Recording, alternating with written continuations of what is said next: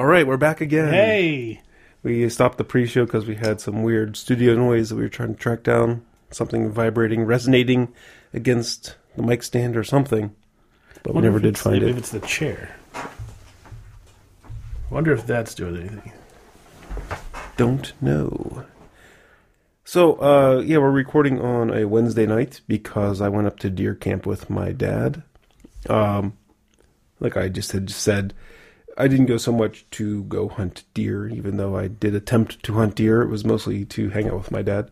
Had a good time. I didn't get a deer. My dad hasn't got a deer. He's up all week, so he still has time.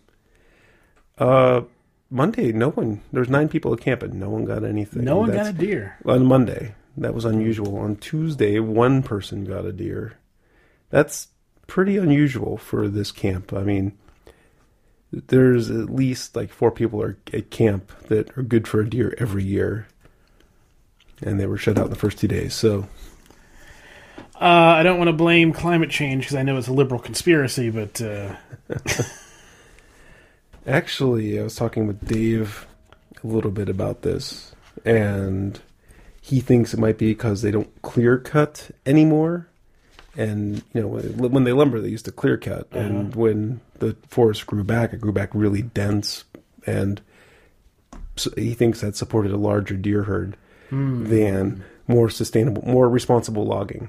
So the responsible logging is hurting the deer hunt. It could be. It could be.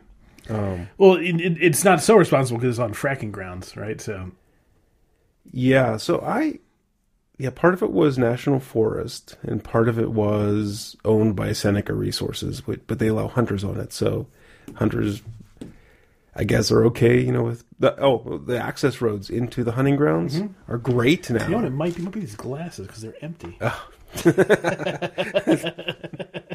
It's definitely the empty glasses. Those things were resonating. Yes. So a couple things, you know. I mean, the fracking sucks because you're sitting there hunting, and every once in a while, the odor of benzene or whatever volatile gas is coming off the well blows your way. The forest is like hugely interrupted, you know, and very non-contiguous, you know, because of all these well pads everywhere. Sure. But the nice things are the roads are improved for oil trucks, so the roads aren't rutted, and you can actually get back now. And I had like LTE cell service at like all 3 places where I hunted. So, like, you know, hunting with the internet. It's getting harder and harder to find places where you're not. Yeah, this is up in the Allegheny National Forest, though. You don't expect great cell coverage, but Verizon had it pinned down up there. I was going to show you real quick, like kind of what the area we were hunting looks like with the oil pads and everything. Well, I'm zooming in. Why don't you converse? We never talked about the Galaxy Note 7. And really, you know, at this point, there's not much to talk about. But what's interesting is how does Samsung come back from this? Mm-hmm. Because they have a credibility problem now. They can't just shove out another new device and say, look at what we did. Mm-hmm. Because everyone's going to be like, well, yeah, but does it blow planes up? And that's a problem. That's a real problem. Mm-hmm. They pushed too fast on this one. I heard, and I didn't follow up on this, but I heard in just one podcast that it was a battery or maybe it wasn't battery design only because they wouldn't have scrapped the entire phone.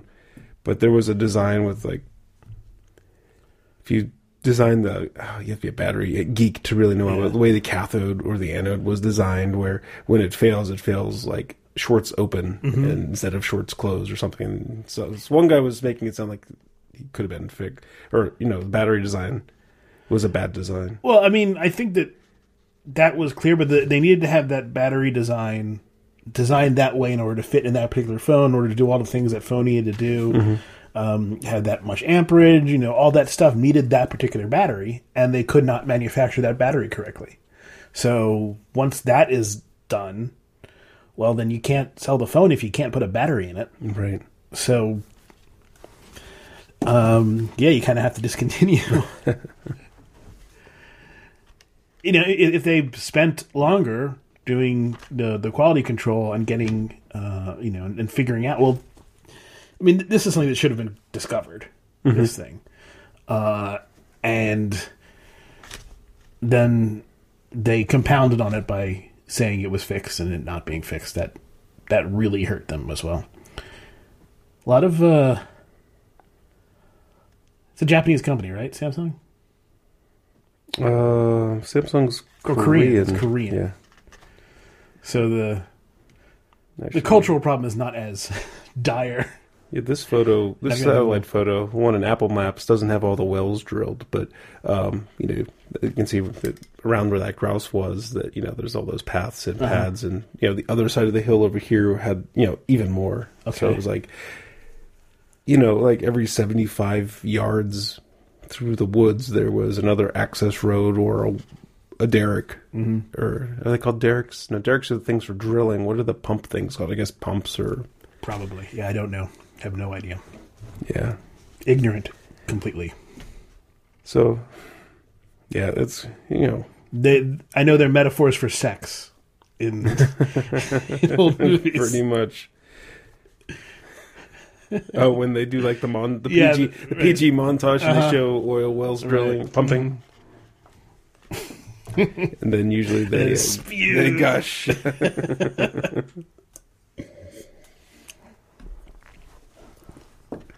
See, I don't know where. Samsung has to put out. I guess they kind of have to be conservative and put out a. Well, they can't just be conservative. They can't just put out a boring phone. Yeah, I don't know. I mean, for them, at least they're by far the largest Android phone maker, right? And they have a loyal audience who aren't going to leave them in droves because of this. Right. Now, the people who bought the phone and don't feel like they've been compensated appropriately may be sour and not go back. But most people who don't have, weren't affected directly by the Note 7, they're going to keep buying Android phones. Oh, it's not Android that's the problem. I mean, they're going to keep buying Samsung phones. I heard the Google Pixel's great. Yeah, but those people aren't going to pay that much for a phone. Right. Well, if they're going to pay that much for a Note 7. Yeah, I guess. But it wasn't the Pixel like almost twice as much? I don't know. All I know is that I saw the reviews and the reviews were fantastic. Right. I mean, I think the Pixel's full-on iPhone 6 Plus type price range, and I think the Notes were cheaper. Well, I mean, they weren't bargain phones by far, but they were cheaper than that. I expect that the next iPhone is going to look a lot like the Note 7. It's going to have probably no bezel, slightly curved screen, that kind of thing. I think Apple was just, because this is clearly, I like the phone a lot, but it's clearly mid update. Well, they do TikTok, and this was the talk, before they take another big step forward. Or they've just lost all their inspiration. That's possible. They've clearly lost their inspiration when it comes to computers. Well, I've worried about this moment for a long time, and that is Apple, when they're being smart, doesn't waste money on things that are shrinking in market or not a big part of their market. Right. And it's obvious to everybody that iOS devices are the future of Apple because it's already 80% of its revenue or something like that. Apple killed... I'm not even talking about when Jobs came back and killed laser writers and stuff like that. Right. I'm talking about when they killed the server platform. They made a great server platform. If you wanted Mac OS in a server, they made really nice hardware like you'd expect from Apple. Well, you can imagine there's not a huge demand for Apple servers. So they killed that a long time ago. Mac Pro is 1,000 days old without a hardware rev. Their professional thing, which is made for their most demanding professional customers. And it's probably never going to get revised. Maybe they will, but I can't imagine they'll do it twice more. Yeah. And now the Mac Pro laptop, right, where They needed refresh. They refreshed it, put a limit of 16 gigs in the memory because they were more worried about battery life than professional memory requirements. Mm-hmm. If they were really building this for the pros and not amateurs with fat wallets, then they would have made a 32 gigabyte option and maybe made the touch bar a little more, attractive. But I think developers will probably learn how to use the touch bar. But to me, it just seems like it's not tall enough. Like if it was the height of 2 rows of keys, mm-hmm. I could see you could really do something with that. It's only the height of like the function keys. Yeah, I mean it's clear. It strikes me as an invention in need of problems to solve. Yeah, looking for a solution in need of a problem. Mm-hmm. I understand that the F keys are silly in today's world, but for the most part, we don't ignore. People ignore the fact there's Fs on there, and they, mm-hmm. they understand that they're multifunctional. I mean, being able to retask keys, it's a neat idea. But it's not new. It's not new, but I mean, to relabel them too, that's cool. I think I would have liked it. Is it haptic? Does it click back on you when you type? I don't think so. I don't know for sure. Yeah, so like the next revision is probably going to be haptic, mm-hmm. make it a little bit better. But you still can't really... Well, at some point, you expect the keyboard's going to be haptic completely, right? It's not going to be pressing... It's going to be pressed back at you. Mm-hmm. But it's probably going to be like... Or it's going to... They're going to figure out a way to make it... To make it seem like it has travel. Like it has travel, and make it feel like it's individual keys instead of where like you press this button and it feels like the whole bottom of the phone is being pressed. Right. Well, that's the thing is... So haptic would be good because I think pro users will get pretty good at knowing how... Their fingers will learn where F2 is, right. Or whatever they have mapped mm-hmm. to what is in the location of F2. But they're not going to hit it 100% of the time. They're only going to hit it at best 90% of the time, 95% of the time. So it would also be cool if they had some kind of haptic where as you slid your finger across the board, somehow it lets you feel the virtual edges of the keys. Yeah, I mean, that'd be cool. The fact of the matter is, you're not always looking at the keyboard. In fact, a lot of the time you're not when you're typing. You know where keys are. So having a display on the keyboard is not necessarily the best place to put it. I mean, everyone's been trained not to look at the keyboard. And now you have to look at the keyboard. Like, when it's doing the predictive text entry, when it's doing the autocomplete, that's a great feature for people who can't touch type. Mm-hmm. Like, my dad would probably, kill it because he's always looking down the right way. But this is a pro user laptop. That's what they're marketing it as. Not amateurs with fat wallets. They're marketing it to pro users. Well, they're still calling it a pro, but at this point it's not. Yeah, it's amateurs with fat wallets. So I was talking about them killing products and things like that. I'm going to get back to that real quick. The saving grace for the Mac laptop right now is you still need that to develop iOS devices or iOS software. Mm-hmm. You can't develop iOS software on iOS. When you can develop on on an iPad Pro, right? That's when you also can't develop on a Windows. Can you develop on a Windows machine? I don't think you can. Yeah. Last I looked into it, you had to have a Mac mm-hmm. to develop for iOS. I don't think they changed that. As soon as you can develop for iOS on an iPad Pro, that's when you're going to see laptops like dwindle. They're not going to have to make these laptops to support their developer ecosystem anymore. And then I think that's going to be like the death throes of the Macintosh. Well, I mean, you can definitely make the argument that we're moving back into a server dumb terminal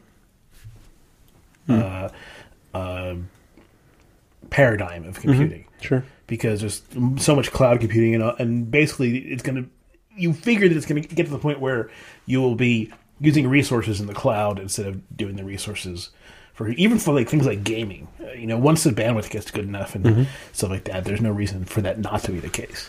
Right. Give me a tissue, please. There you go. Thank you. So, but the thing is, that pendulum should swing back and forth. that's that'll swing back to smart devices at some point because you'll need to have the power again for whatever new things people come up with. Yeah, it'd be interesting because I mean I'm trying to visualize this out, but I'm trying to think where this thought's wrong, but this might have been the last time. I mean, because of the value. I mean, bandwidth is good enough that you can get such great value from cloud services. I mean, voice commands, none of the voice command systems work locally on the phone. They all go out to the cloud to figure out what you're saying. Mm-hmm. And same with the Echo Dot and other stuff like that. Right. So, and like you're saying, bandwidth's going to get better. Cloud computing is going to get better. You're going to be playing games where, other than a thin client, all of the stuff's happening in the cloud. If Netflix can stream 4K, there's no reason why, they can't render and stream stuff right to you that fast. The only issue then becomes latency. Yeah. Well, I mean, they already have first-person shooters already have to have great latency. Yeah. Because it's not just your latency from your mouse to your screen to your eyes. Your position and everything you do has to be relayed to everyone else playing in the game. So, I mean, there's already this huge convergence. And that's fuzzy. They have to make that fuzzy because there's no way they can do that exact. Mm-hmm. So there's predictive stuff in there too. But I believe, I'm not sure about this, but I think it's the case that the PlayStation 4 already does this. It offloads some of its power to internet stuff for certain things. Because I think I read about that somewhere. You have to see where the savings are, and I'm not a game developer, so I don't know where the expensive stuff really is. I mean, because, you're running down the hall, so they're going to render what each frame's going to be for you running down the hall. But then you make a quick left turn, so anything that they pre-rendered, if they were assuming you're going to go straight, was... Well, see, rendering everything exactly is probably the latency issue gets to be too much. But if you can sort of offload a lot of that power, you can offload the... I'm trying to think of how you... Yeah, I'm trying to think like what... You could do the wireframe stuff in locally and have textures be sent from the network, and then display textures based on where you are, and have those textures be transmitted. Maybe that's something you could do. Yeah, I'm not sure.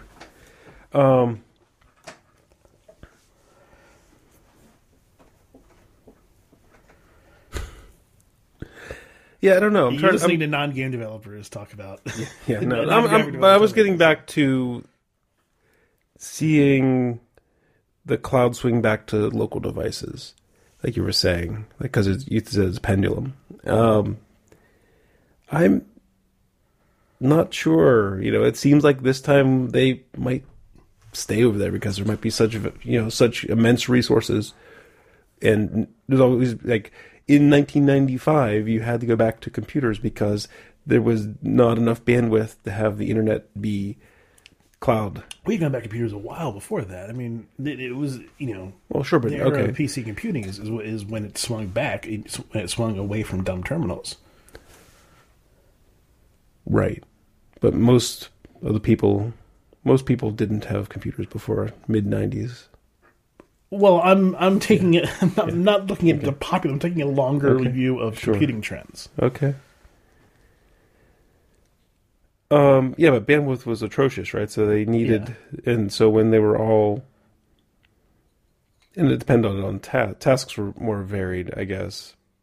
I think that's the real issue. I think that bandwidth was definitely an issue, but that could have theoretically been solved if there was nothing else going on. But it was the fact that you were doing so many different tasks, so many different things that you had to do. Now a lot of these different things can be done because now the platform is essentially ambiguous. You can simply put it onto this basic networking platform and this basic concept of the internet and TCP, and it'll do generally almost everything you need. Right. And there's been enough time for the applications to be built up, right. Word processing apps and the photo sharing apps and the right. So, yeah. I don't All know. the major computing tasks that we had issues with are really now done better. It might be more. Okay, so I don't.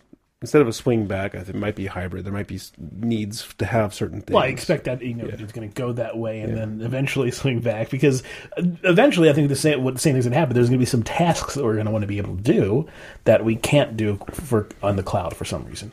I don't know what they are. I mean, that's the whole point. You don't know what they're going to be, but you expected that that's going to happen. And of course, whenever a pendulum swings, it also precesses. So it doesn't go all the way back to the same place. The pendulum swinging back could look like,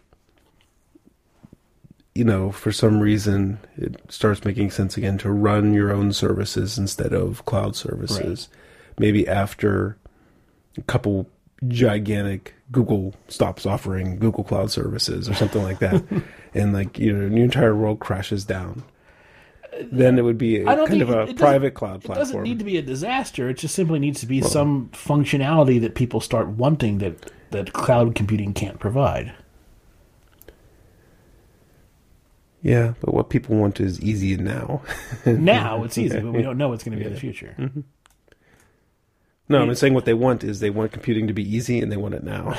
That's what I was saying. Not having to run the platform is easy. Yes. Yeah. No, there's definitely. Look at Chromebooks. Chromebooks are fucking awesome. Mm-hmm. Just upgraded Heather's dad from his 10-year-old MacBook to Chrome now, and he got sexy new flip. It's a convertible, so it flips back into a tablet, and a touch screen. He loves it. The way he likes using it the best is kind of turning it back about 290 degrees, so it kind of looks like a iPad on a stand, and then just sitting on his lap and just using the touch interface for it. The keyboard is facing down against his legs, and it's just a stand for the screen. Interesting. Yeah, it's a neat way to use it. Definitely, and for developers like you and me, we're going to always need some sort of device that can do computing and can do stuff offline, but for most people, the majority of people they no longer need to have a general purpose computing device. Mm-hmm. Yes. So you can see why Apple is like, well, I mean, what's the point, really? But you can make the argument, I don't know how good an argument it is, that a lot of their good development stuff comes from stuff that they've worked out through Mac OS. I think they probably have flipped that equation by now. I think that they probably just have more people working on iOS and more innovative stuff. Oh, for sure. And then, what got them there? It's like, sure, don't disrespect your grandparents, but, saying that you still have to make your grandparents the primary product is not. No, I don't think they need to make it the primary product. I think they should pay attention to it. Like I said, they still need developers to make their ecosystem work. Yeah. And they still got to make good laptops so developers are happy. But as soon as that's not necessary, bye-bye. Yeah. Yeah. Well, yeah, it's true. They're not. They are a for-profit company. They're not a government. They can't just. They axed the floppy drive, the CD drive, the headphone jack. Yep, that's true. And that's USB ports. What makes a laptop computer any different? Just a few layers of complexity, and that's all. Yeah, that's a very good point. Who knows? They had to practice a lot of their thin stuff, right? A lot of their design on larger objects. Yeah. So maybe there's something to be said for that. But that would have been a giant middle finger. Is like, it's not any thinner this time. Right? Well, it would be funny if they're like, we're going to go back to thick. And thick is the new thin. With a 1-inch smartphone. Why not? Right? I mean, there's no real reason why thin is better. It's just a cultural thing. Light is better. Light is in generally better, but you could make the argument that people did like to have substantial. I mean, some people did like their little brick phones. Mm-hmm. So I don't know. I actually like. I think that the iPhone is too light. When I take it out of this, it doesn't feel substantial enough. Even I have the big one, and it just feels right. I mean, it feels empty. Yeah, I mean, when I have a minimal case on mine. Yeah. So do you, pretty much. And the phone feels like, I forget how thin my phone is. Yeah, exactly. I mean, if you now compare it to this, and you can see it feels a lot more substantial. Yeah, main reason I have cases. These phones are too slippery. Yeah, but I